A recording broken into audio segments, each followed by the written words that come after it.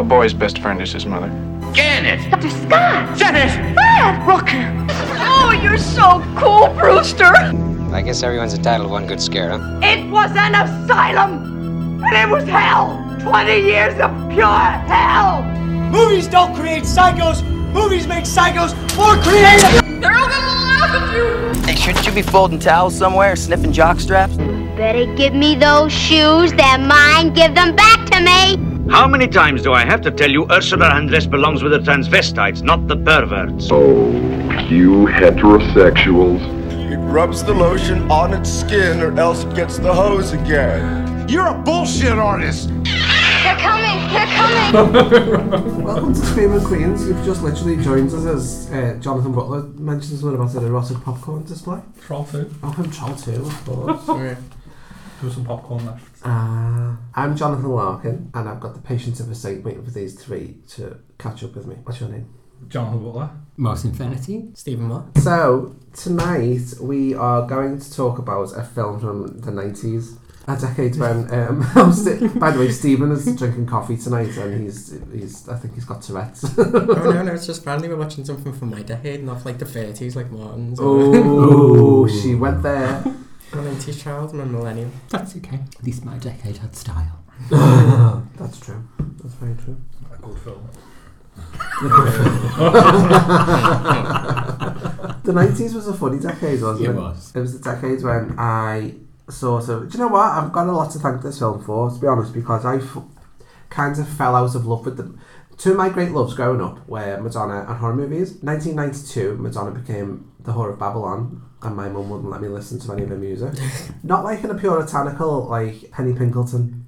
Yeah. Not like Mrs. Pinkleton from Hairspray. Not that kind. She didn't time to the bed or anything. But she was very disapproving of the fact that I wanted to watch and listen to Madonna in 1992. And also the horror film thing. I was a huge fan of horror up until about 92, 93, and then the mainstream love of horror was petering out a bit, wasn't it? And so people, I didn't really have that many people to talk about horror films with until Wes Craven's New Nightmare. I went to see that on the pictures. I won tickets to see it. That was the first horror movie I ever saw on the big screen.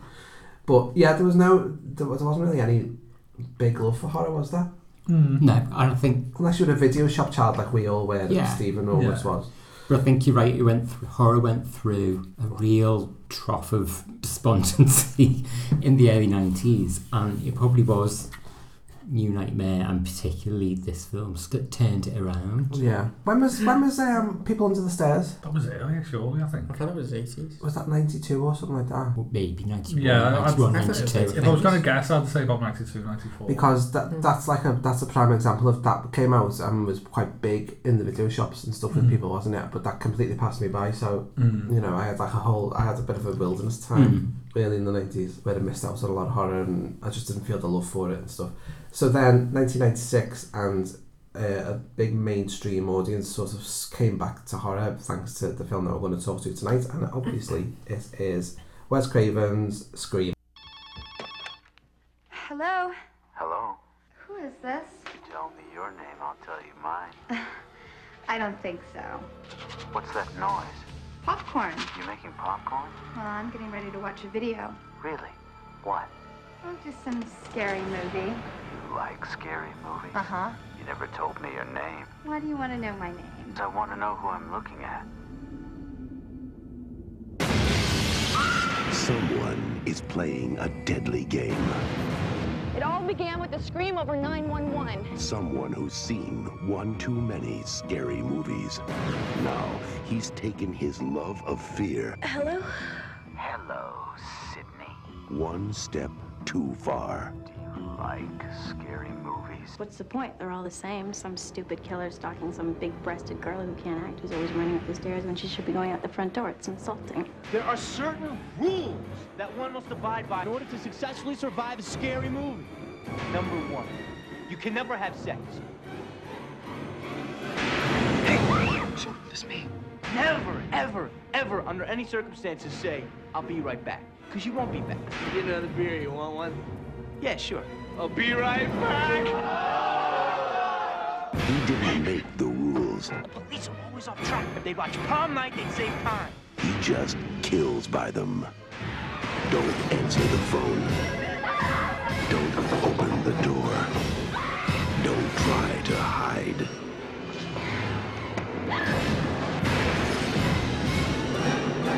Everybody's a suspect! You're not scared, are you? Scream. I mean, Stephen Moore has written 25 pages of notes on this. Front and back. Front and back. 50 pages of notes. So I'm actually going to hand it over to you this time. Scream is about a group of teenagers, the kind of friendly group of teenagers that they kind of don't much, but they do much. You kind of popular people, not so popular people, and they kind of get along with themselves. And then there's a murder of a young girl and her boyfriend. And then it's all a murder mystery of whodunit. It's kind of Scooby-Doo, once again. It's a really big whodunit film, and we follow them through as we reference every horror film, culminating in a giant house party, slashings, killings, fun. Which now is like a stereotype cliche that we know, and we're like, nothing new there. But I suppose in 1996, after mainstream audiences hadn't really seen something like this for a while, done really well with a big budget and stars and all that sort of stuff. I suppose it was a big deal then. It's one of those films that if you describe it, it definitely doesn't sound like anything new or interesting. It's just a film of like your classic horror kind of setup. But it also feels a bit more for me like a teen film, like a coming of age teen drama, but then everyone gets murdered in it. And I just think it's also one of the best pieces of cinema that's ever been made. Is it your favourite horror film? I don't know. I'd say Halloween is the better film, but I think this one has more of an emotional connection with me. I grew up with this film. I don't think I saw it when I was 6. I remember seeing this and this being one of the first films that really got me excited. And I loved everything about it, even though I think it grew with me as well. Yeah. So when I first watched it, I just watched it as something, I didn't know the rules.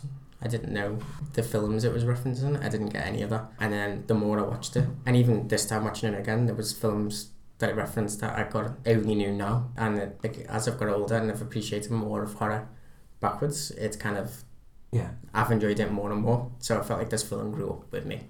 It's quite sweet really, isn't it? Because everyone's got that film, haven't they, from that age. That is the first film that they saw that will just always have a place in the heart, really. Yeah. Mine's probably Hammer Dracula. I was probably about 6 or 7 when I first saw that, and I'll always have that sort of warm, fuzzy, sweet feeling about that, no matter what. Have you got one? Jaws. I was 5 when that came out, and I was immediately obsessed with that film, even though I couldn't see it, and I wanted to see it. And I think I've told this story before, actually, but I got told at the time, you'll have to wait till it's on telly. It won't be on telly for another 6 years. And I counted down every year till I was 11. And it came on telly when I was 11. And I stayed up, and it was on a school night as well. And I stayed up and watched it when I was 11. But I literally had counted down every year. That's amazing. That's so cute. it came. Does it live up to it? Definitely. I loved it. Absolutely loved it. Yeah. And it terrified me, and I don't really like swimming in the sea. Not necessarily because of that film, but I get freaked out swimming in the sea if I can't see my feet. Yeah. Oh, right, okay. Yeah. What about you, Jonathan? Have you got one? One? Probably The Thing. John Carpenter's The Thing. Were you like 6 or 7 when you saw that? Probably, yeah. My dad would just watch film, would watch most things, and because he was big into sci-fi, so he watched it more as like a sci-fi film. Yeah. So I've watched it with him when I was a kid. Yeah. I watched that when I was growing up. Yeah, but I'd watched that and E.T. Like a double bill of The Thing and E.T. So when Scream came along for me, then I was 15. I couldn't see it on the cinema, but I had a friend who looked older than me. She was a girl. They all looked older than me, the girls. So she went to see it with her older boyfriend, who I secretly coveted. He had a bubble butt, like Billy. She went to see it, and I was like desperate to find out what it was like. And I remember the day coming out of my house, and she was waiting for me to walk to school and stuff for me book, like both carrying our books, like, you know, and like Neb and Rose. And I was like, oh, what's it like? And she gave me a blow-by-blow account of the film, every little bit of it, what it was like. So I felt like I'd seen it, and I was like delighted with it. And then when it finally came out, I got it from the video shop, and I watched it on repeat all the time. So I feel like I know this film word for word, like totally, completely get it. And I remember watching the first 10 minutes with the Drew Barrymore stuff, because it was my friend who told me that Drew Barrymore, spoiler, that Drew Barrymore dies after 10 minutes, and I was like, what? I couldn't believe it. I was like shocked and all this, and thought she was lying and everything. I remember watching that first 10 minutes and being utterly thrilled by it and terrified by it, and the bit where you first see the mask and my heart going when I first saw the mask and all that. I remember that terror, and then having it on video, and then I was in sixth form the year later, and when we'd have like days where we weren't doing anything, people would say to me, oh, bring Scream, and I'd bring it in, and then I'd watch everyone else be scared by it, and that was something I did even as a child. When I'd make all my other friends watch horror movies, I'd watch them and watch them jump and scream. So it was a delight for me, this film. I loved it at the time. I went to see it in the pictures because I was 452 years old. So I could get into the cinema. 3/4. I actually went on my own to see it. Did you? Yeah, I went on my own to see it. I occasionally used to do... I haven't been to the cinema on my own for a long time, but I used to do it occasionally. And I think I used to go, particularly then, I used to go on a Sunday because there wasn't really very much going on a Sunday. And I probably didn't want to watch anything on telly, so I went to see it on my own. And the first 10 minutes completely and utterly terrified me. And I remember sitting in the cinema thinking, what the fuck have I come to see this? So my first impression of it was I've always enjoyed those first 10 minutes. Yeah, I didn't see it on the pictures. I think I probably just watched it on video, like you did. One of my mates who lived near me, when I was 15, 16, his mum would just get him all kinds of films. I think his dad as well lived abroad somewhere, so he'd send him all kinds of videotapes. I think we watched, I remember watching, I think, Clockwork Orange when we were 14. It was when it was still banned, so his dad sent him. So I think the first time I watched that, we had Dutch subtitles on it because you couldn't get it in the UK then. But yeah, I think I probably watched it with him. I remember enjoying it at the time. I didn't get I knew a lot of the references, but not that in depth. You know, I was aware of the Halloween films and stuff like that. Yeah, I enjoyed it straight away, but I think as the years have gone on, I've enjoyed it less. Yeah. It's a similar situation with me. So those first 10 minutes then, like the actual iconic horror moments, isn't it? Without any talk of homage or rip-off or satire or anything like that. It's just actual proper horror for 10 minutes, and it's brilliant. I'm sure you've seen it, but if you haven't seen it, Drew Barrymore plays Casey Becker. She's meant to be 16, 17. She's gonna have a night in with a boyfriend. She's making popcorn. Gonna watch a scary movie. And she's got a really interesting blonde bob wig. Love that. She looks like Penny from Showgirls. And she starts getting freaky phone calls, doesn't she? Well, I'm getting ready to watch a video. Really? What? Oh, just some scary movie. You like scary movies? Uh-huh. What's your favorite scary movie? I don't know. You have to have a favorite. What comes to mind? Halloween.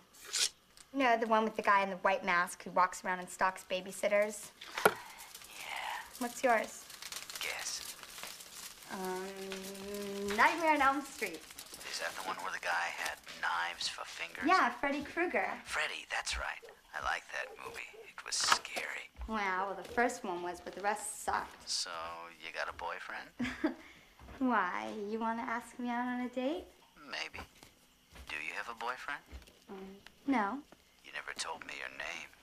Why do you want to know my name? I want to know who I'm looking at. What did you say? I want to know who I'm talking to. That's not what you said. What do you think I said? What? Hello? Look, I gotta go. Wait, I thought we were gonna go out.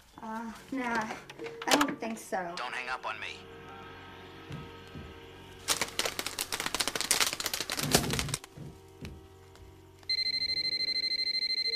Shit. Yes? I told you not to hang up on me. What do you want? To talk. Well, dial someone else, okay?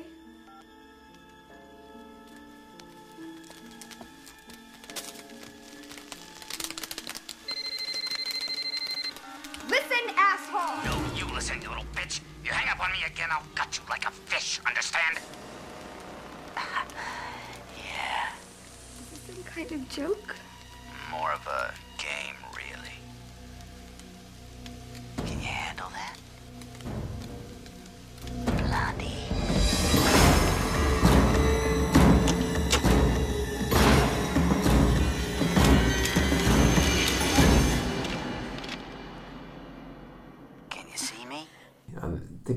quickly become more and more obscene and violent in a very old-fashioned Wes Craven manner as well. And I've always wondered the dialogue in that first 10 minutes, whether that was Kevin Williamson's original script, some of those words that they use in it, or whether Wes had something to do with it. Because for me, one of the things that separates Wes Craven from a lot of other horror directors is guts. He's always been obsessed with entrails and guts. And I remember watching Nightmare on Elm Street for the first time, and this is, I'm telling you, this has been cut. When I watch it now, even on the Blu-ray that I've got, it's not as long as it was. But I remember watching it as a kid, and the bit where Tina gets killed and she has her stomach split open and all guts and stuff, and then she falls on the bed, and a fountain of blood that squirts out when she lands on the bed is shorter now than I remember it being as a kid. But there was guts twice in that film. There was Tina's guts, and there was Freddy splitting his own stomach open and the guts falling. And Last House on the Left has someone having the guts ripped out. So when he says to her, I want to see what your insides look like. That's great. That sounds like Freddy to me. And then Steve getting that little extra touch gives me Wes Craven and not Kevin Williamson. So I've always wondered, and I can't find online whether anyone has ever found that out or not, or ever asked. And when he turns on her and says, if you hang up on me, I'll gut you like a fish. That's almost entirely Freddy. It could be Freddy saying that. For me, the most interesting bit of the phone call is how flirty it is at the beginning, especially, but like throughout, even as it's getting towards the end, there's still like elements of like the killer's kind of seeing it as a game, and it does feel like kind of flirty and fun, and she's playing along with it, says she doesn't have a boyfriend and stuff like that. How the conversation goes from being really nice and fun and interesting to I'm gonna gut you like a fish, like, you know. And the contrast of those two moments and going back and forth from each other is what makes it really intense. But it's strange because it's a very pleasant conversation, isn't it, for quite a while, and she thinks it's a pleasant conversation, but you as a viewer very quickly realise this isn't what it seems, and it's like she's getting it's like a cat playing with a mouse. And it makes you wonder whether Kevin Williamson had notes on that draft of the script from one of the executive producers. Yes. This is how you talk to women. I think you never know. My favourite little line on this, which I think is just that's nice, is that I want to know who I'm looking at. And then she goes, what? And then he goes, oh, I want to know who I'm talking to. And I just, there's something so simple but menacing about that line, and like it really, like, it still sends a bit of a chill up my spine when I watch that bit, because I'm like, oh, imagine that happening to you. You would be so freaked out. When he says that, you start to look at the edges of the screen and just how many windows are in that fucking house. and not a curtain closed. Martin sat in front of open curtains as we speak, actually. I think they talk a lot in like making of documentaries and stuff about this, that he wanted to focus this of being inside their house, and like the glass throughout it is meant to be like the barrier, and that she's safe inside her home, and that's why you see so much glass going on, and that she can see outside, but she knows she's safe because she's inside. And then there's that moment that comes a bit later on into it where the chair comes through the window, and that symbolises that she's no longer safe, and that the barrier's been broken from the outside world, and her own home is no longer safe. And I think that's a really interesting kind of concept. And with them going with that, I think I actually do buy it. I do feel like that's why you feel the terror, because it's their home, and that's where you're meant to be safe in your house. But isn't that a Wes Craven thing? Actually, your home is never your home feels safe, but actually it's just an illusion. You're never safe in your home. A little bit like Black Christmas as well, where they're looking for a killer, but the killer's in the house all along. It's just hiding in the attic upstairs. I mean that's one of the oldest tropes of horror, isn't it? Is taking the thing that you think is good and safe and turning it into something else. I just always think, I mean, maybe it's a lifetime so far of watching horror movies, but I always have that fear of, I was just saying to these, I've been having recurrent dreams lately of being broken into, and I don't know where it's coming from, but I've always had that feeling of, you know, when you really think about the one thing that's protecting you from the outside world is just a pane of glass or a piece of wood, which is your door. You know, it's you if you think about that too much, it does really freak you out, actually. When we start getting to the games, do we want to play a game? So rip off. When we get to that point, did we actually answer the questions right the first time you saw it? Oh yeah. That was my thing. I remember because I was with someone. I can't remember who I watched it with for the first time, and I was there. No, it was his mum. It was Jason's mum. See, obviously, this is before I'd ever seen that film, so it was completely going over my head. Yeah. But I was quite interested to see how many people it probably does throw off, and it probably still would throw off a lot of people. Yeah. Casual horror fans, at least. I think if you went to the Odeon and did a survey of most of the people coming out of the latest horror film, you'd probably all get it wrong. I wonder whether some of them would even know what Friday the 13th was. The average cinema goer now. Yeah. Anyone under 25, probably not. They would have in the 90s because it was close enough when the series was out anyway. Yeah. I remember the last one. Last one was what, 89, 90, was it? The last Friday the 13th. It was the remake. Jason X. Oh shit, yeah. I'm thinking, what was the other one? Jason X late 90s, and then there was the but they would like all the straight to video shitty ones, weren't they? Freddy vs Jason. Freddy vs Jason, yeah. And the remake. Yeah, where they put all three of the first films together in one atrocious film. Yeah. It's awful. I can't even remember it that well.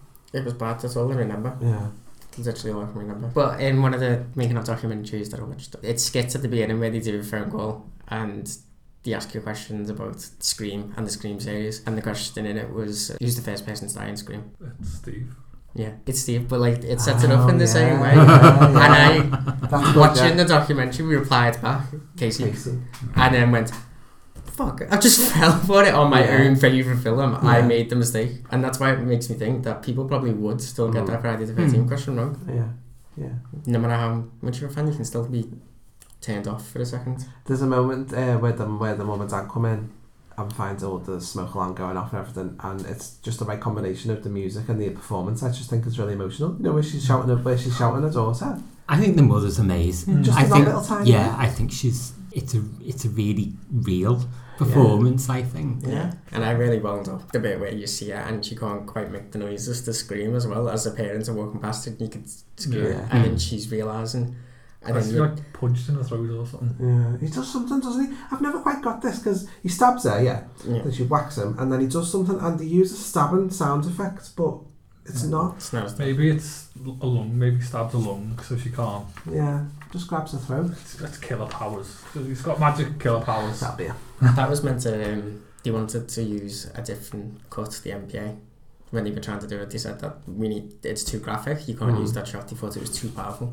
And Wes Craven lied and said that it was the only take because she was too distraught after filming it to do it again. Yeah. And they actually believed him. That's how he got it into the film. I remember watching interviews with Drew Barrymore where she was talking about him telling her like stories about animal cruelty and stuff to get her really upset. Yeah. He's a fucker, Wes Craven. But you need to get the person to go there. You make them go there, don't you? Yeah. It's interesting if you read the story about Kevin Williamson's inspiration for the first 10 minutes. There was a serial killer, or was it down? The Gainesville Ripper. Yeah. Danny Rowling. Yeah. The Gainesville Ripper. And he was just like we all have, I think we've all done this. Kevin Williamson was just watching a news report about him and heard a noise. And he just completely freaked out and ended up getting a knife. And phoned his mate and was like, I'm really worried, and then his mate started saying stuff to him over the phone about slasher movies. And he was terrified, but it gave him the inspiration for everything, the phone, talking about slasher movies on the phone and all that sort of stuff. I get a lot more freaked out listening to true crime stuff than I do with anything horror. Yeah. It doesn't even have to be scary, you just need like a bit of creepy music in the background and then tell me a real story and I am shitting myself. Yeah. So Casey and Steve are both killed in the first 10 minutes. She's hung up from a tree, isn't she? She's got her guts hanging out as well. With the guts hanging out. Likes the guts. And her liver's in the mailbox. Yeah, next to her spleen and a pancreas. Yeah, and we have the Halloween reference as well, don't we, in the first scene where he says, go down the street to the Mackenzies. Yeah. Jamie Lee I do like where he taunts and he says, oh, you may as well go and investigate a strange noise. Yeah, funny as well. Go down the street to the Mackenzies, and then in Halloween H2O, Jamie Lee Curtis says, go down the street to the Beckers. It's like a complete full circle moment, yeah. And there's some interesting thing on the commentary on the film. They take credit for deciding to use her as the first person to kill her off in 10 minutes. They're talking about how they came up with that idea because they wanted to throw people. But then in later interviews that you see with them, they talk about how she came in and decided that she wanted to do that character. Yeah. And I'm like, so which one was it? Yeah. I think she just wanted out of it. like she didn't want to do the full film. I think so, because she auditioned to play. She came in as Sidney Prescott. Yeah. And then decided, and she says in an interview, I've read it before in my last minute cramming, she says in an interview, I mean, I love the whole movie, but I just really loved the first 10 minutes. So I wonder whether it was just her saying, I don't want to do that. And it worked for the film's advantage, but... Yeah, it did. It worked to her advantage because her career wasn't particularly stellar at that point. It really... It saved her. Well, didn't maybe save a career. It just gave her another career. It gave her a boost. She ended up in all kinds of rom-coms after that, didn't she? Never Been Kissed and all those films. See, I don't get it because for me, I didn't know who she was when I watched the film. I know now who she is. I didn't understand that she's the big star and that's why people were shocked that she got killed and then she didn't. But then people say, like you said, her career was going down there. So why is she still a big star? She was a big child star. She's a big child star. She's in E.T. She's the girl in E.T. And shut up. She's the little girl in E.T. That's what she's famous for. Shut up. It's Elliot's sister. And she was in all sorts. So she was a child star? She was she was. Yeah, I just know as an adult. She'd fucked up her career by the time she was 11 because she was in rehab at 12 for coke, doing coke. That's why her face is all wonky. Yeah, and then she had sort of a bit of a revival, but she was called revival. She was starting to do work when she became an adult, but it was all shitty made for TV. She did films. Lifetime films, didn't she? Yeah. That was all she could. So was all how she was could she a get. star? The best thing she did before Scream was like a Lifetime movie, which was based on a real.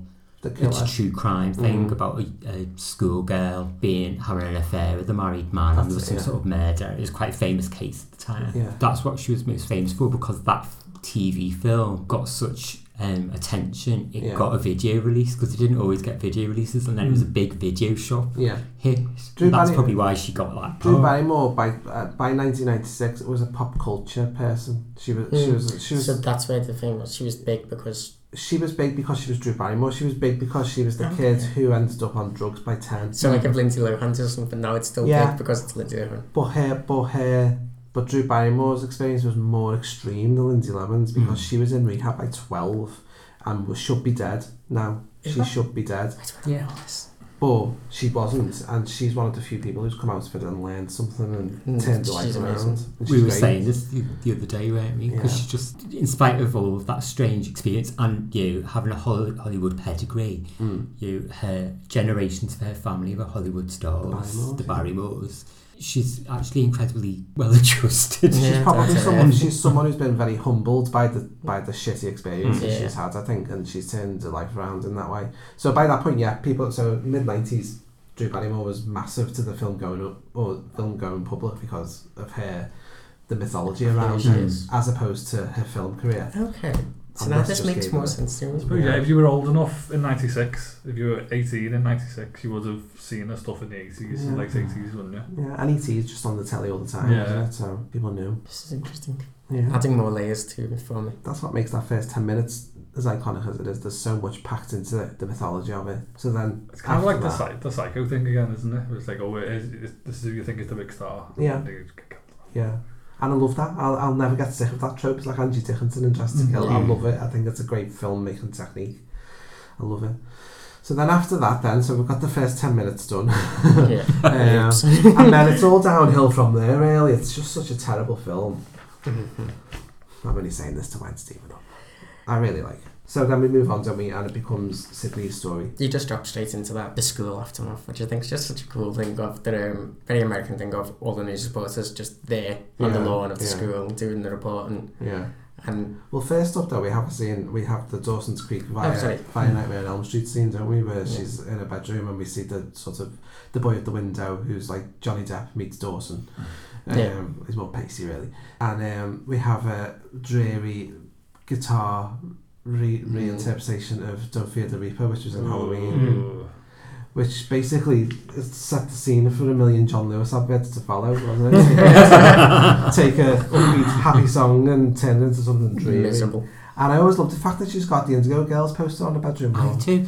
I only thought lesbians were into the Indigo Girls at that point. She would never have been into Nev Campbell maybe, but Sidney Prescott would never have listened to the Indigo Girls. Definitely not. And we have quite a sweet scene, don't we? of like teen romance and all this sort of stuff, which is just overloaded again with Dawson's Creek dialogue, which now drives me absolutely insane. Whereas back then I loved it. It was a bit cringe when I was watching it. It was like we're PG-13. Oh, PG-13 line is horrible. It makes me sick. And it just. But then I also get this Scary Movie thing where she shows her the tits and she's got a hairy chest, so that always comes into my head when she does it. I've never seen that. The Scary Movie films don't even register on my radar because I hate them. In the Scary Movie one, she does, so it's set up for PG-13, she takes the top off and she's got hairy tits. Yeah. Wasn't the working title for the Scary Movie? Yeah. Yeah. And then that's why they chose Scary Movie as their title. It was didn't they release as well? It was both Dimension films. Didn't they release Scary Movie as well? Yeah, because it was the Weinsteins, and the Weinsteins were the ones who made them change the name. Like they forced them. Inspired by Michael and Janet Jackson. They were inspired by the song Scream. Of course, that came out the year before, didn't it? Not the painting. No, not the painting. Shockingly, no, not that work of art, but another work of art. Yeah, sorry, and then we plunged straight into the high school aftermath with Linda Blair lurking in the bushes, which is great. Ben never noticed until I pointed it out to him. I just like as you go through it, and then there's things like one of them says something about the rumours of the occult, and it like goes into like it's referencing Satanic Panic that happened all across America and stuff like that, and then you just see Gale Weathers, the star of the show. Courtney Cox absolutely owns this film. She's so gleeful in her awfulness as a person, which makes me sometimes wonder whether she's acting or is this what she's actually really like.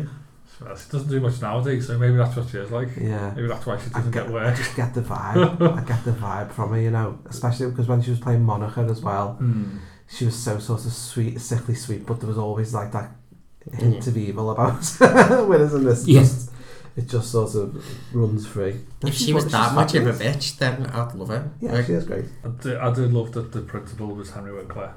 He's brilliant. He's just brilliant anyway. Yeah, it is funny. And that's probably a reference that people of a particular age will only really understand why there's significant. Who is he? If you don't know, if you've never heard of Happy Days and the Fonz, and you don't have that reference. Well, even me in the 90s, I didn't really get it.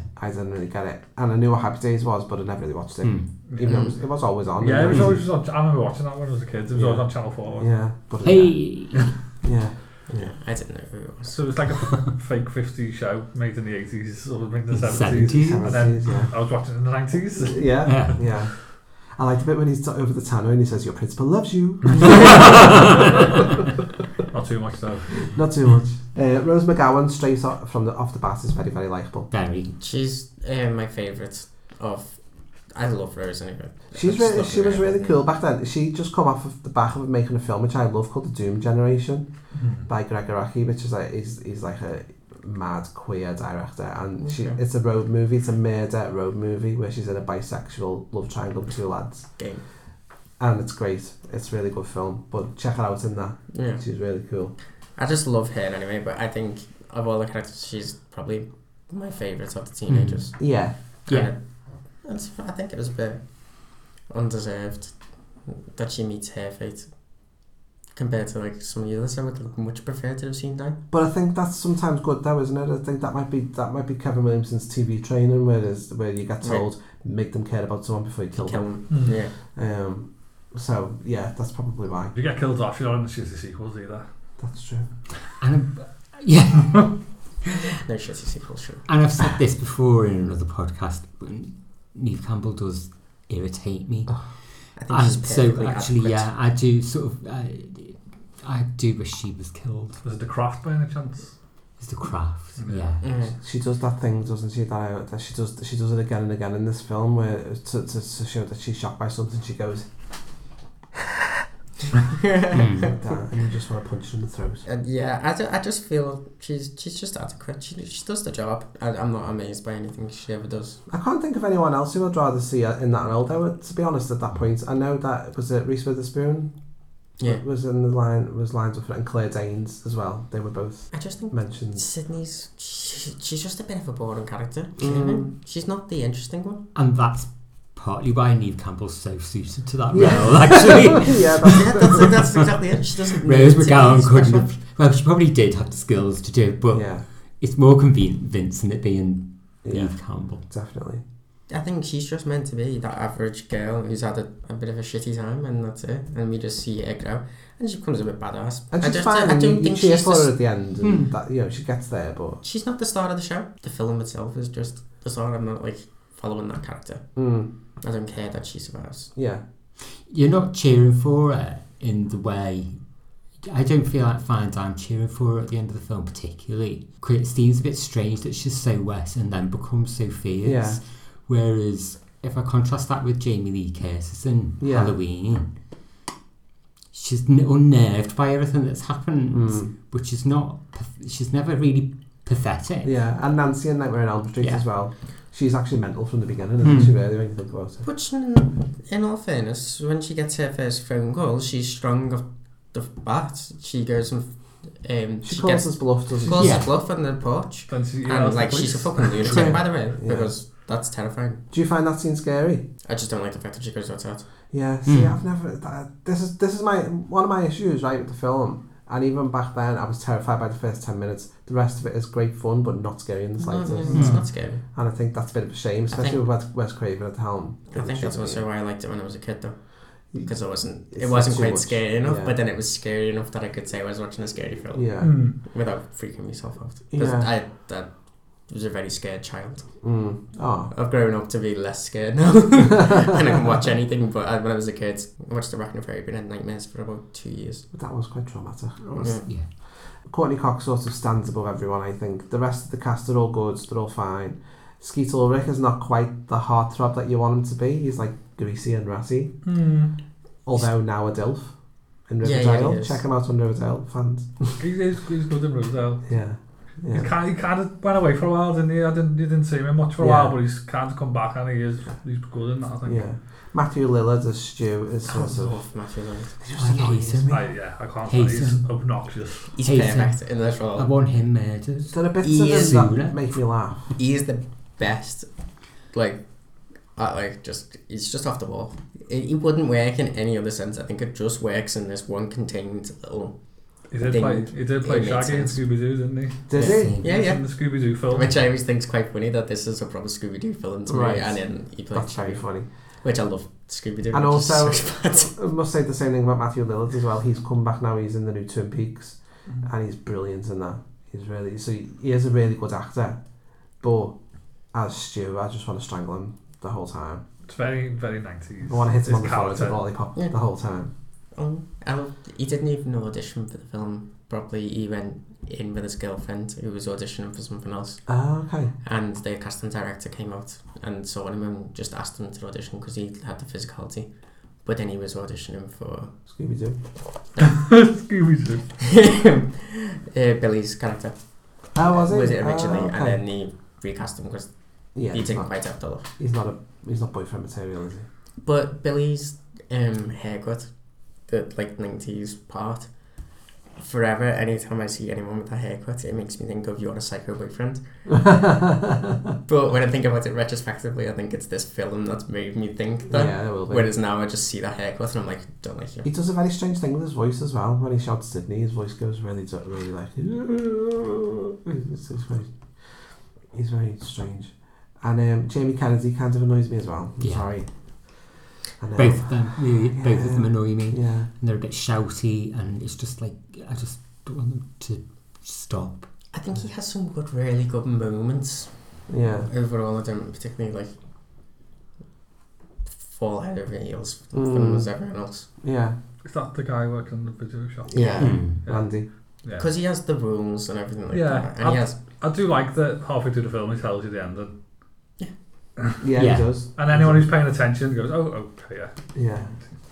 Yeah. And then, during the scene in front of the fountain, the Friends kind of scene. But they're eating grapes, aren't they? Yeah. I know, there's a moment where she says, when he's saying horrible things, he says, I'm trying to eat it, and she's got no food, she's just popping grapes. Yeah. It's dust. Yeah. But I like his delivery of those little lines there with that, did they put a liver in the mailbox? Because I heard about a liver in the mailbox next to the spleen and pancreas. Yeah. That delivery is great. Is he imitating someone there from another film? I always thought, was he being like Rain Man or someone? I tuned out by this point. Yeah. Although, to be fair, it's probably the stuff that I kind of I'm the most lenient with is all that when the reference in films, it's kind of like, for me, it's at least it's wearing its heart on its sleeve, you know. It's copying these, but at least it's referencing them as well. It's not as egregious as some things. Yeah, no, that's true. I like in this scene, when you rewatch it, there's bits where he's talking about, it takes a man to do that. Yeah. And then he describes how you do split someone's rib. Like, you just think it's obviously red herring territory, and it's just it's someone being over the top and trying to gross up the friends.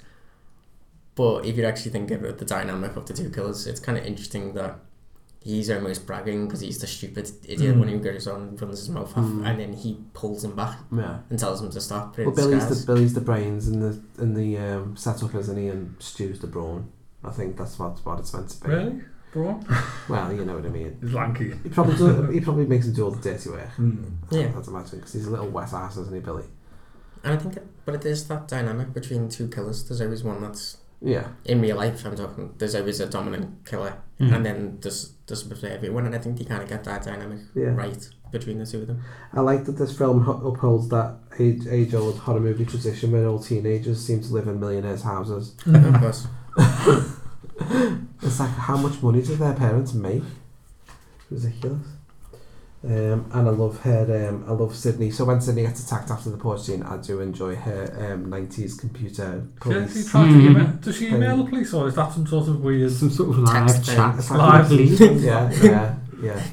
Which I always found weird. They cut it, didn't they? Because in the trailer it says "killer in the house," but in the film she just says. And it also, she types in her address and it's Elm Street. Oh, is it? Yeah, but they cut that for time. Oh, that must have been nice. How long does it take to read that?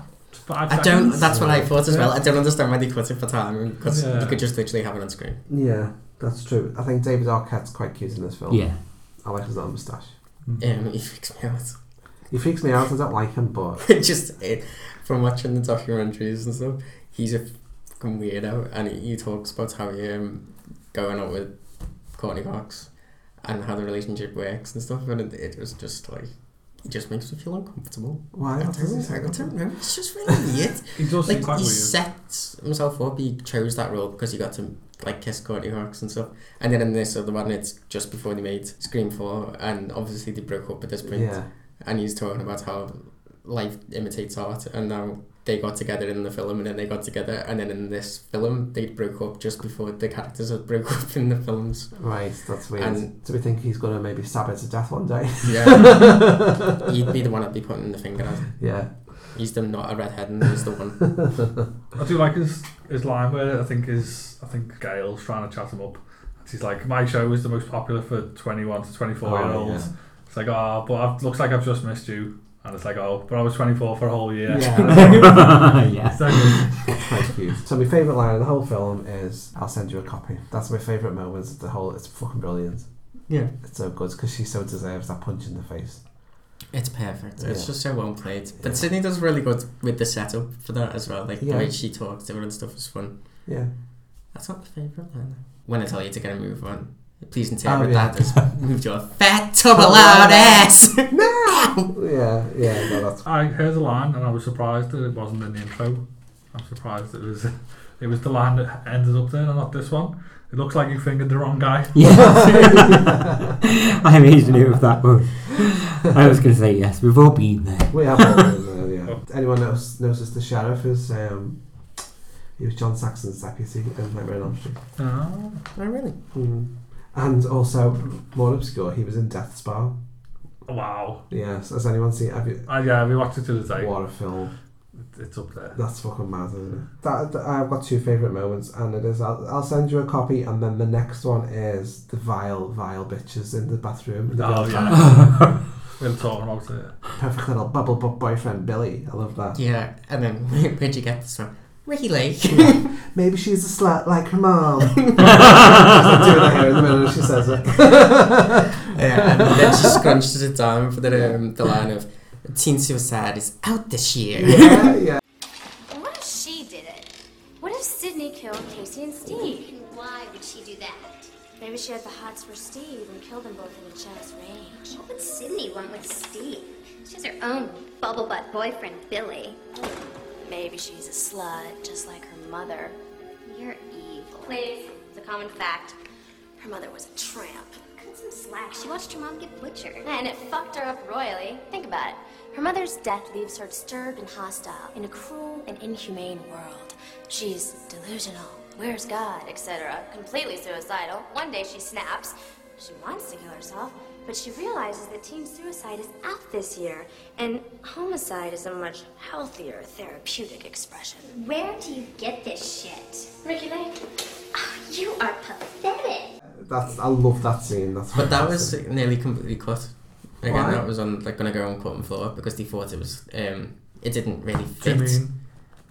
Like it was just filler, and the scenes flowed well if you didn't have that in the middle, and it does if you ignored that bit from one scene to the next would work better. I also but they kept it when they shot Wes Craven shot it, and he saw how much emotion kind of went into that scene because it is actually I think the crux of the sadness as well. Yeah, you see her break down in the cubicle by herself. I actually though think that scene's fine until they try and be scary, and then that bit where the killer tries to get her, that's filler. Yeah, but the rest of it doesn't even make sense. It doesn't make sense. Nobody goes to investigate. But I don't they kind of play it off as if it's just a pupil messing around. Says it's a prank. Yeah, but it feels like, I don't know, it just feels like it's tagged on. Yeah. It looks like Rose McGowan's jersey. They've left it in to wash too long because it's like tiny. Yeah. It's shrunk. It's very small. Now that Billy tried to mutilate her, do you think Sid would go out with me? Is another good line. There's another good line. Do you know what? I do actually have a lot of respect for Kevin Williamson. I think as much as some of his writing really annoys me, I think most of the time he's really good. He's very witty. Yeah. It's just that I think a lot of it is so obsessed with pop culture at the time, it just dates. 10 years later, you're like, oh, fuck's sake. But then that's it, didn't it? He wasn't scared of time in his film. Yeah, it's that time, but if you are from that time or you lived through that time, you get it. I suppose people are still watching Halloween and people are still watching Friday the 13th and people are still watching Nightmare on Elm Street now. So it doesn't date as badly as it could have. Although there's a Candyman reference which is a bit forced. It's like Candyman's not the classic. Some of the others are maybe. You leave Candyman alone.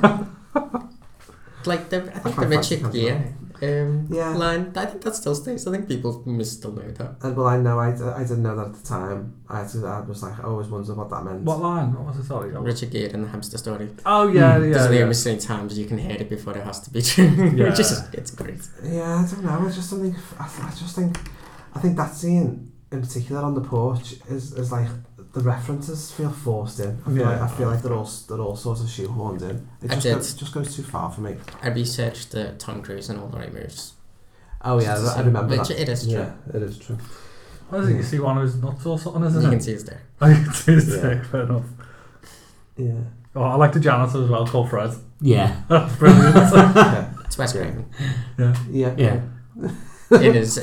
He said it in the original costume as well. Oh, is it? Well, one of the original costumes. Yeah. Wow. And then the principal gets murdered. That scene just doesn't scare me either. I just feel like there's loads of murder scenes in it that don't scare me, and I think it's it's a bit unnecessary as well. Yeah. It was forced. Yeah. Well, the producers saying we want a higher body count because they read 30 pages without killing anyone. Yeah, well that's so it. I mean, and you know, I do think that. I think there's loads of space in this film where there's no murders, and you're like. Come on, but it needs to be something. I don't think it needs it. I don't like that scene because I think it is just forced and it's just pointless. But I'd like the scene if it was scary. And it's just not scary. No, but I don't like why. Yeah, but that's what he's the principal. Why would that character die? But there's a nice payoff to it, though, isn't there? There's a nice payoff where they say, "Oh, let's go and pull him down." That makes me laugh. But then they didn't have that in the original thing. They were struggling with a way of getting the party to leave. Yeah. And it was only because they were forced to kill him that he came up with that's the reason why they don't leave. Yeah, that's funny. That is funny. The party's quite fun. One of the things that irritates me most about it is about the film is the inaccuracy when they're watching Halloween. because they played the scene and it doesn't play out that way. It's been remixed just to fit the film, and they refer to all the blood, and there's no blood in that scene or in Halloween. And I find that irritating because I think if you're going to send up the genre, at least pay attention to detail. So that winds up the pedant in me. But it's nicely done. Like, I think the way they remix it and the way they use the original music That's to like good. kind of supplement Yeah. this film really works well. It's like, I know obviously they were gonna have to cut it to make it fit the way they wanted it to fit. Yeah, I think it's more to talking about works. the blood in the scene than there's no blood in the scene, and any horror fan would know that. I knew that at 15. I was like, there isn't any blood in that scene, and I just think pay attention to detail. But I'm sure that's a common thing that people think that there is blood in that scene. Yeah, but they're referring to it like they're watching it. There's too much blood and there's nothing there on the screen. So I'm just being pedantic, but it's the little things like that annoy me. If someone's going to send up the genre and be heralded as being someone who's an expert on the genre, Yeah, get it right. If they don't get it right, then it will wind me up. Which makes it a terrible film, Stephen. No, it doesn't. Wes Craven directed some of these films as well. Don't get your own shit wrong. Yeah, and when she says Wes Carpenter movie, that feels forced as well. Yeah. That I don't like that. I don't like that. I do like the one at the very beginning when he talks about the first Nightmare on Elm Street was good, the rest sucked. Yeah. Which he was going to take out because he felt like it was too bitchy. Like Wes Craven wanted them to cut it, and then he turned around and said, "Well, I'm including your new Nightmare in that," which wasn't shit. So Rose's death scene, death by calf flap. Well, it's door. Well, what was it? Dog flap? Is it a calf flap? Death by calf flap. Yeah. Well, it's the door going up that kills, I suppose, isn't it? Not the calf flap. I think it's. But she's stuck in the calf flap. It's a bit of a stupid death. I love it. I think it's a great death. It is a stupid death. It's good because there is that element there is something always macabrely funny about it. Yeah. But also I remember watching it in the pictures and squirming in a seat because I wanted to be able to escape. And it's a wonderful teen horror moment where she's stuck in a cat flap and she can't go backwards or forwards. She can't go backwards back the way she's come because her boobs are too big because they've made it get stuck in the cat flap. Yeah. And yet she's got her arm wedged. Yeah. And it's so awkward and just awful. And just that moment that she realises that she's going to get her head crushed and as well, it's awful. I don't particularly like the death, but I love all the setup, like that. Do you want to pay Psycho Killer? Please, Mr. Ghostface. Please don't kill me, Mr. Ghostface. Yeah. That's actually a lot more. That's scary because you know it's real, and that is. There's something really scary about that before it starts, and then it becomes like the comedy sketch with the fridge and stuff and the bottles. Yeah, which is fun. Which is very Freddy Krueger again, isn't it? Yeah, throwing bottles at him and all that sort of stuff. It must be cold in that garage. I made a note of that.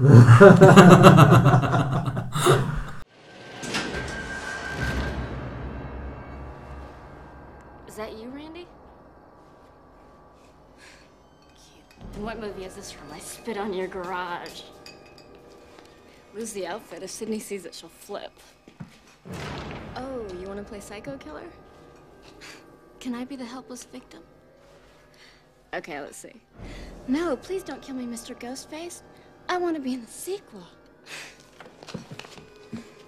Cut, Casper. That's a wrap. Randy, what the hell are you doing? Ah! What? Ah! Harvey Weinstein turned the aircon up. He was on set that day. And then that's set against the rules moment, isn't it? Yeah. Don't you know the rules? So the rules of the horror movie, which I remember when this film was out and they showed clips on TV. This was they used that same clip over and over. That was always in the trailer, wasn't it? Yeah. That's sort of the essence of the film, isn't it? It's sort of talking about the rules of a horror movie. It's like it's sort of teaching a mainstream audience stuff, but if you were a horror fan back then, you'd be sitting there going, well, yeah, I know that.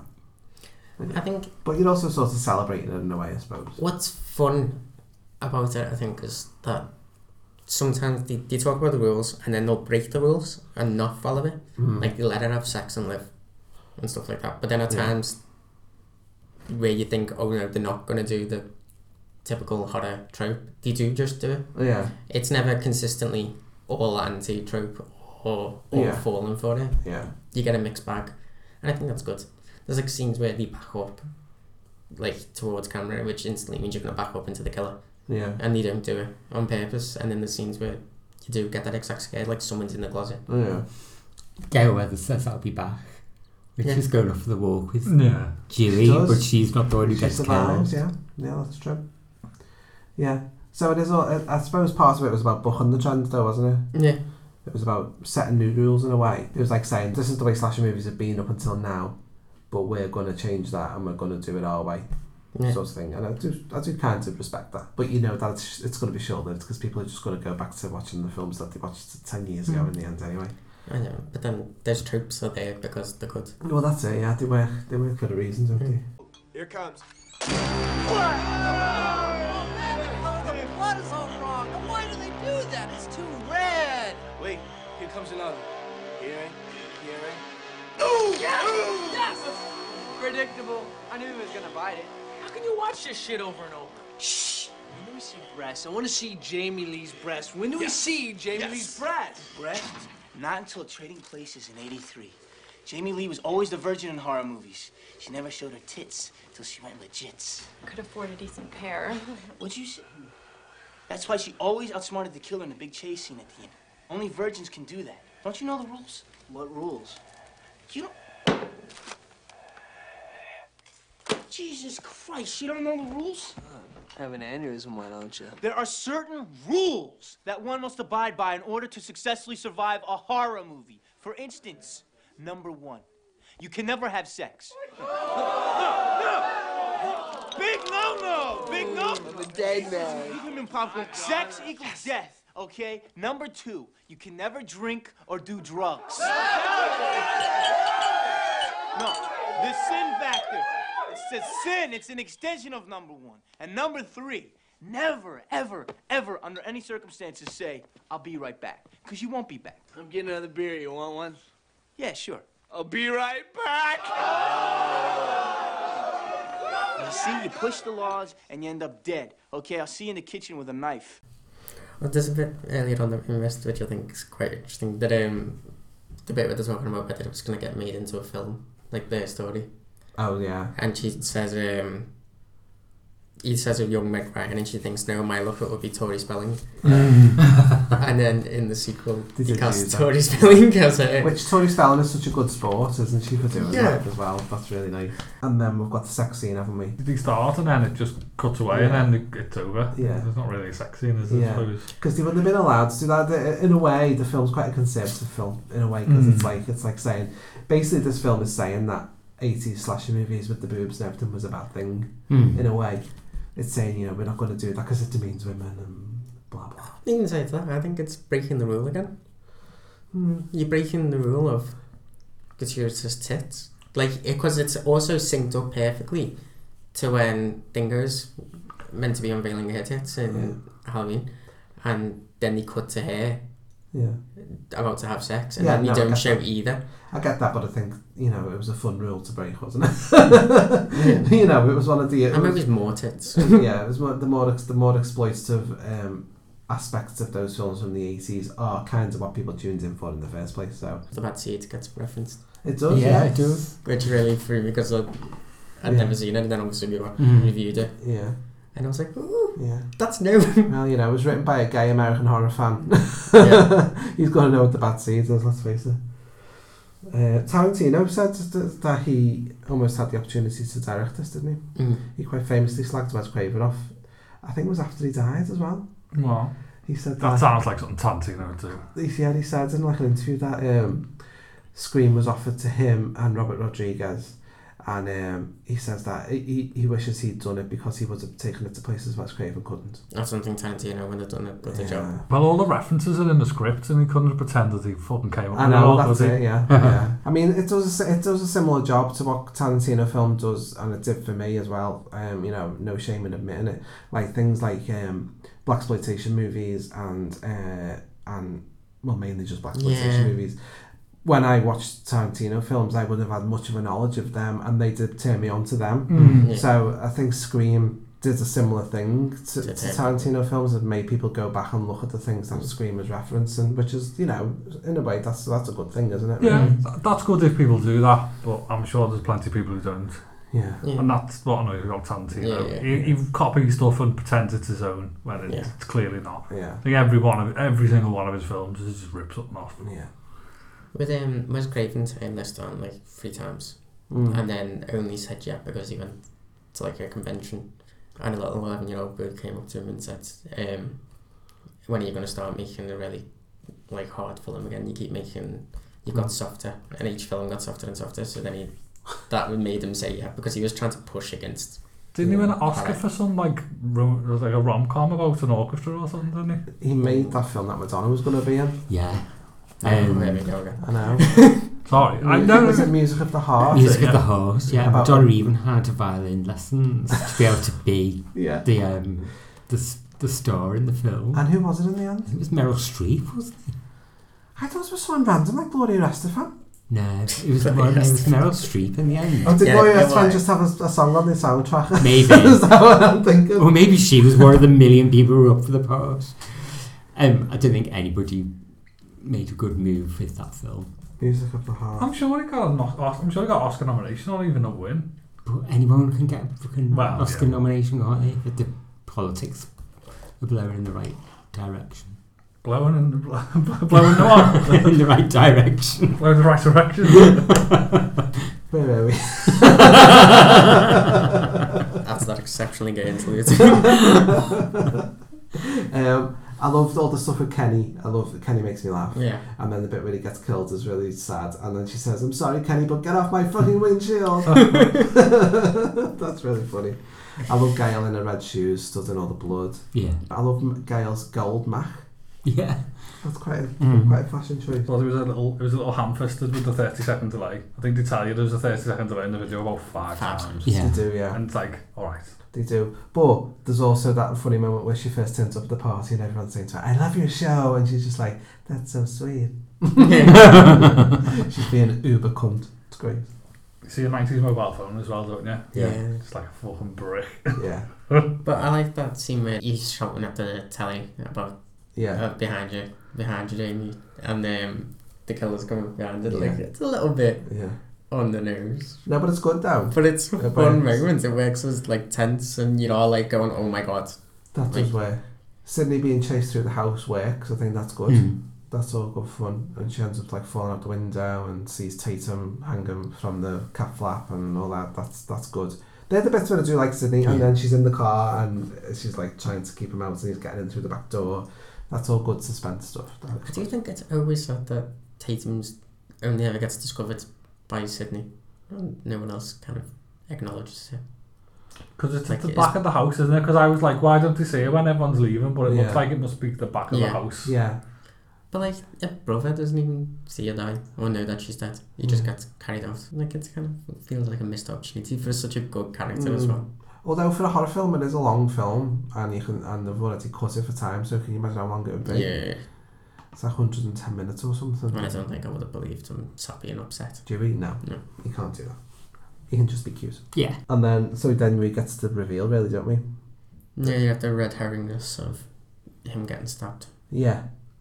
But it's really obvious that he's not stabbed at all. It's like because you see it with everyone else, don't you? And then with him, his back's to the camera and all that. Yeah, I suppose. Although the first time, you know something's a bit odd. If you're paying attention, like half an hour before, it says like the dad's a red herring, Billy's the killer. Yeah, we all go a little mad sometimes. Yeah, and you get the most like. It's very, I think, homoerotic when he's like over his shoulder. Yeah. Like breathing down his neck, how close he gets. Maybe it's just a fantasy. I don't know. It's Stu, isn't it? It's Stu. Yeah. Oh, I never pick up on that. Yeah, I know what you mean. I think it's because I find them both so unattractive. I never read any sort of... really like close. Like, I don't think it's meant to be homoerotic as such. I think it's meant to be like he's just a big worshipper of him. Like he is his. And he wants to be close and he wants to be like him. Yeah. And I think that's what they're going for. Yeah. So this last 10-15 minutes, for me, really grates on me. I find all of the dialogue really obvious and really, it's really smug. It's like really like, Oh, it just winds me up.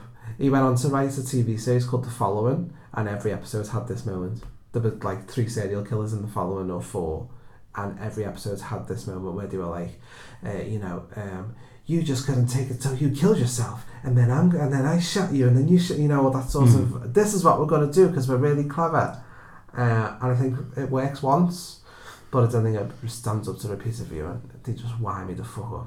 I just wanted to kill them, and not because they kill people, just because they're annoying me.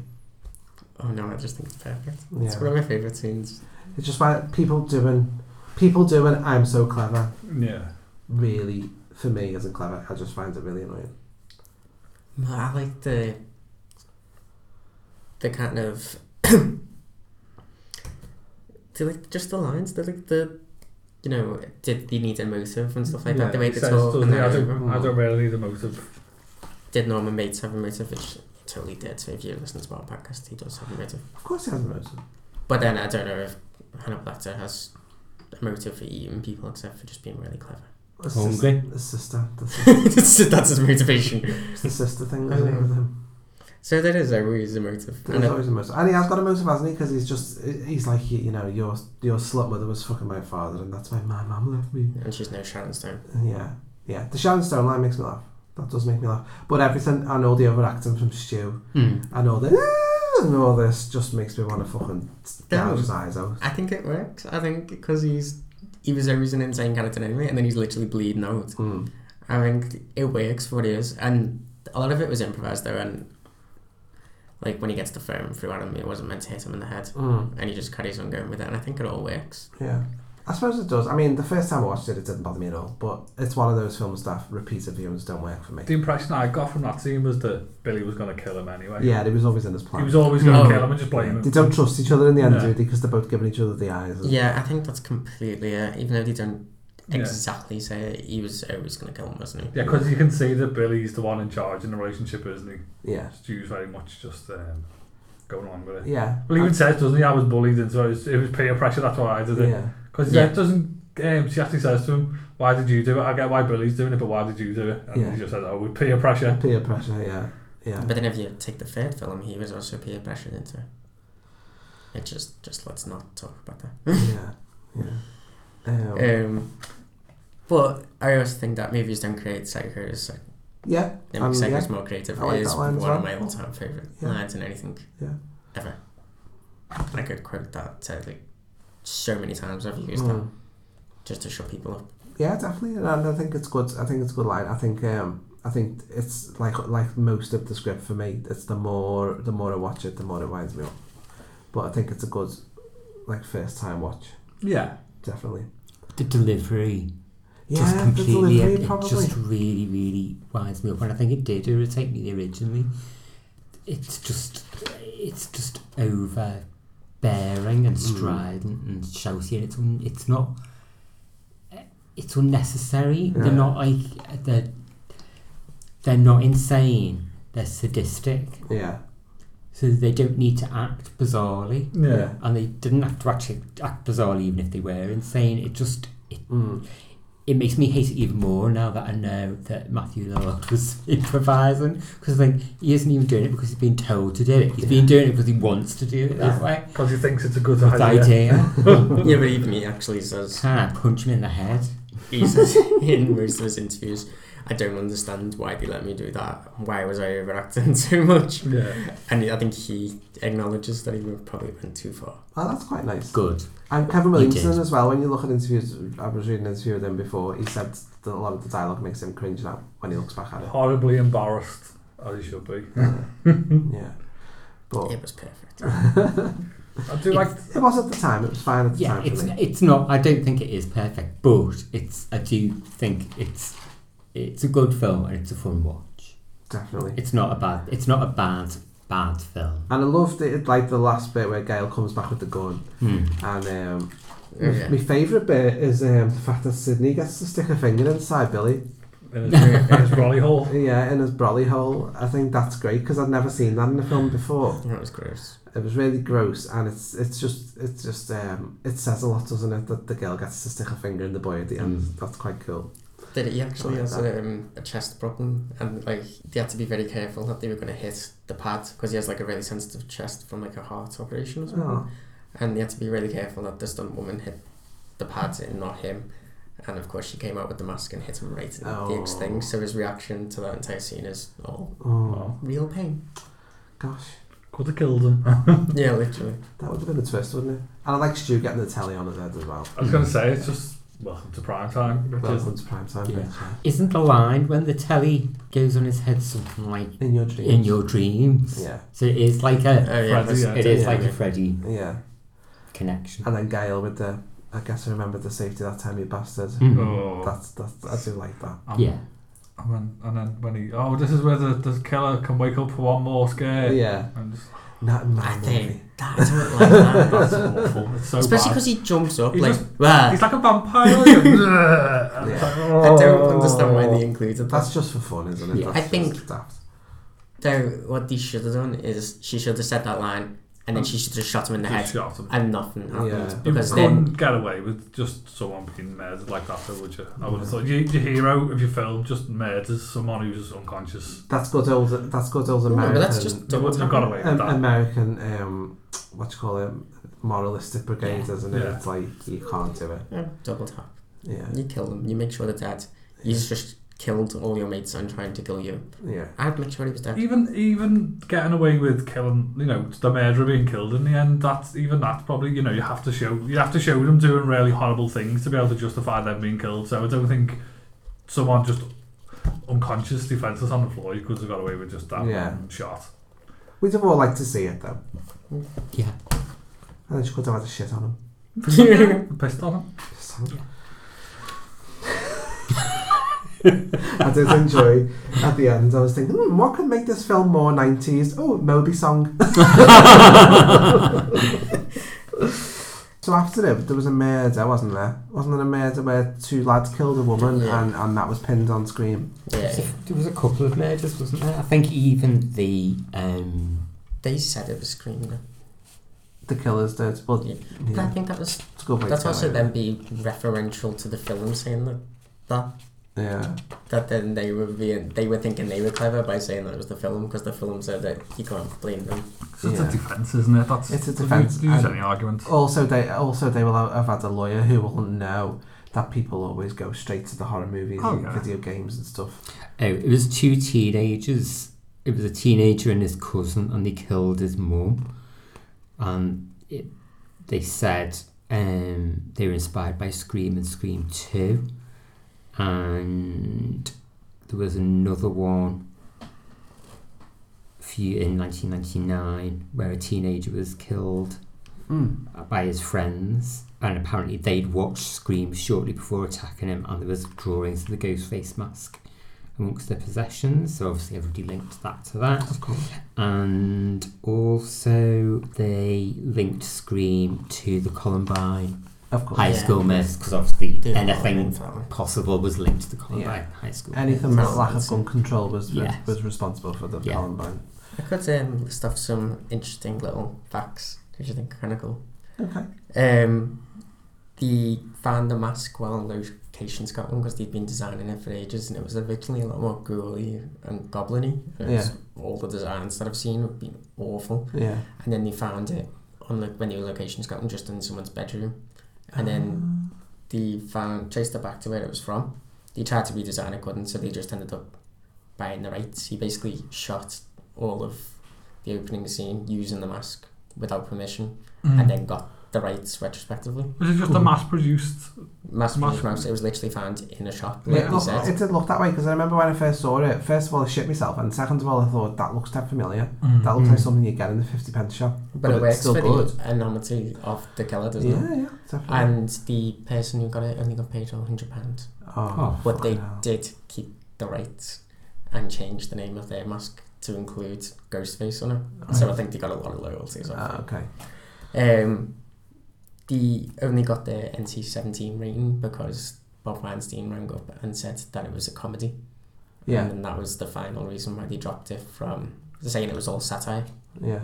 And then that's why they got through. Well, the NC-17 is basically like an 18, isn't it? It's like the death for the film, NC-17 in America. Yeah. So they want it down, drop to an R, don't they? Yeah, yeah. And during the opening scene when they were ringing up, they never ever met the person who does the voice. He was always off screen, but he actually rang them on the phone to speak to them, to give them that fright. And the phone box that they were using to relay the two calls broke, so they started using the internal house phone.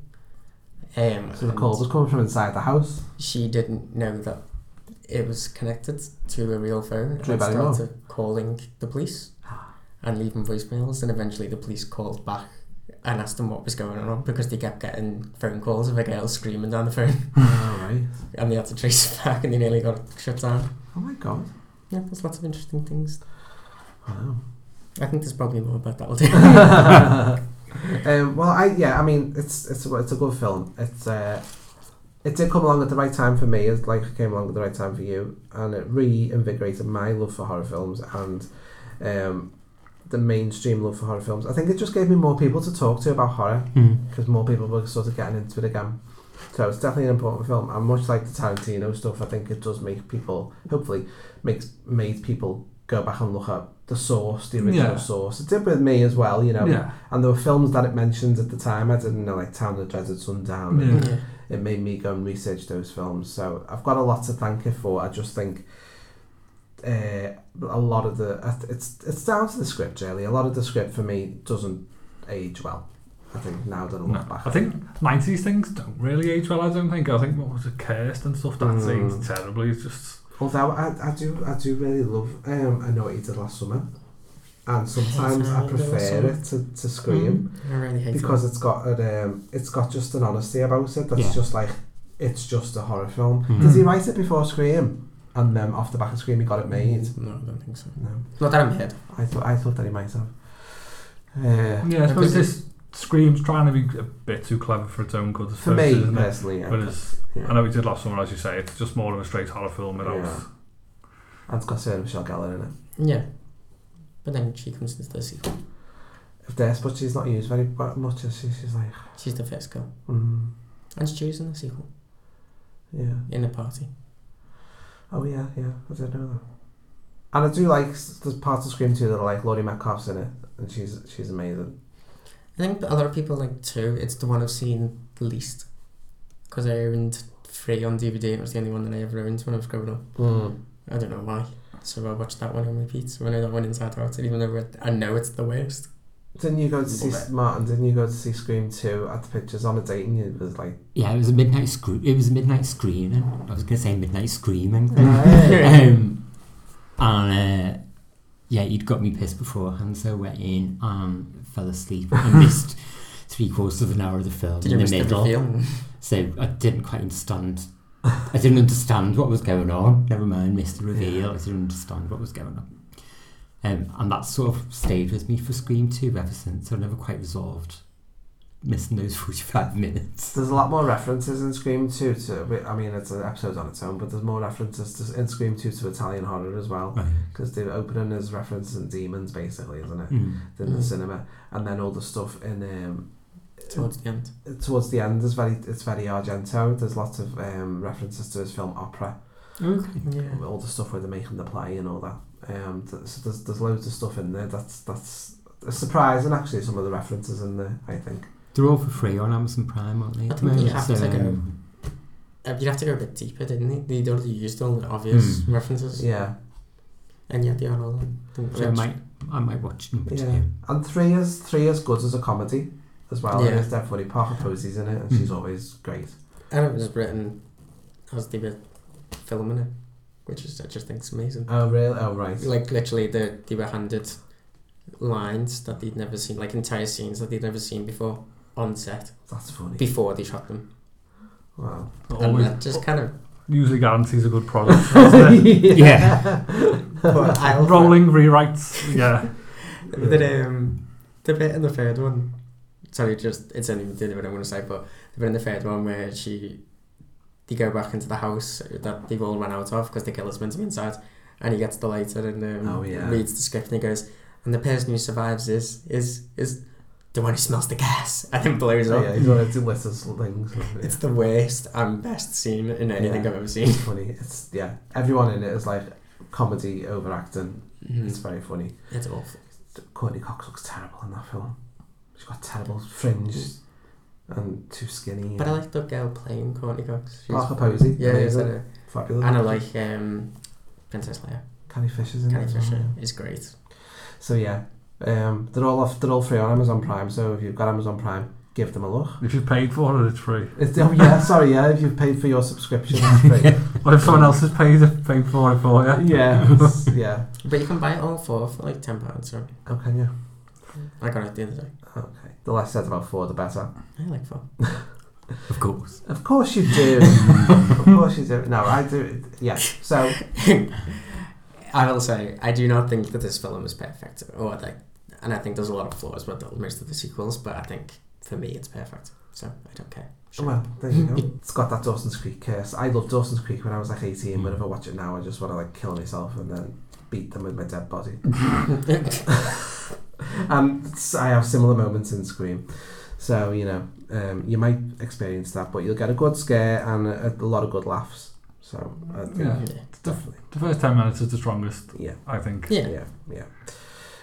What do you think anyway? Do you agree, or do you think that we're all talking loads of shit, or do you want to just call us up and give us lots of threats? Do you want to gut us like fish? I know I'm thinking about that right now, looking at Martin. But that's just me. So tweet us and let us know what you thought of this episode. I'm at Johnny Larkin. I'm HD99. Cthulhu 502. And Martin, how do we get hold of you? I'm 21 Elm Street. By the mailbox for deliver. Yeah. Thank you for listening. Check out our blog as well, screamingqueens.com. And we will be back with you in a couple of weeks with more ghoulish horror and hijinks. Bye. Bye.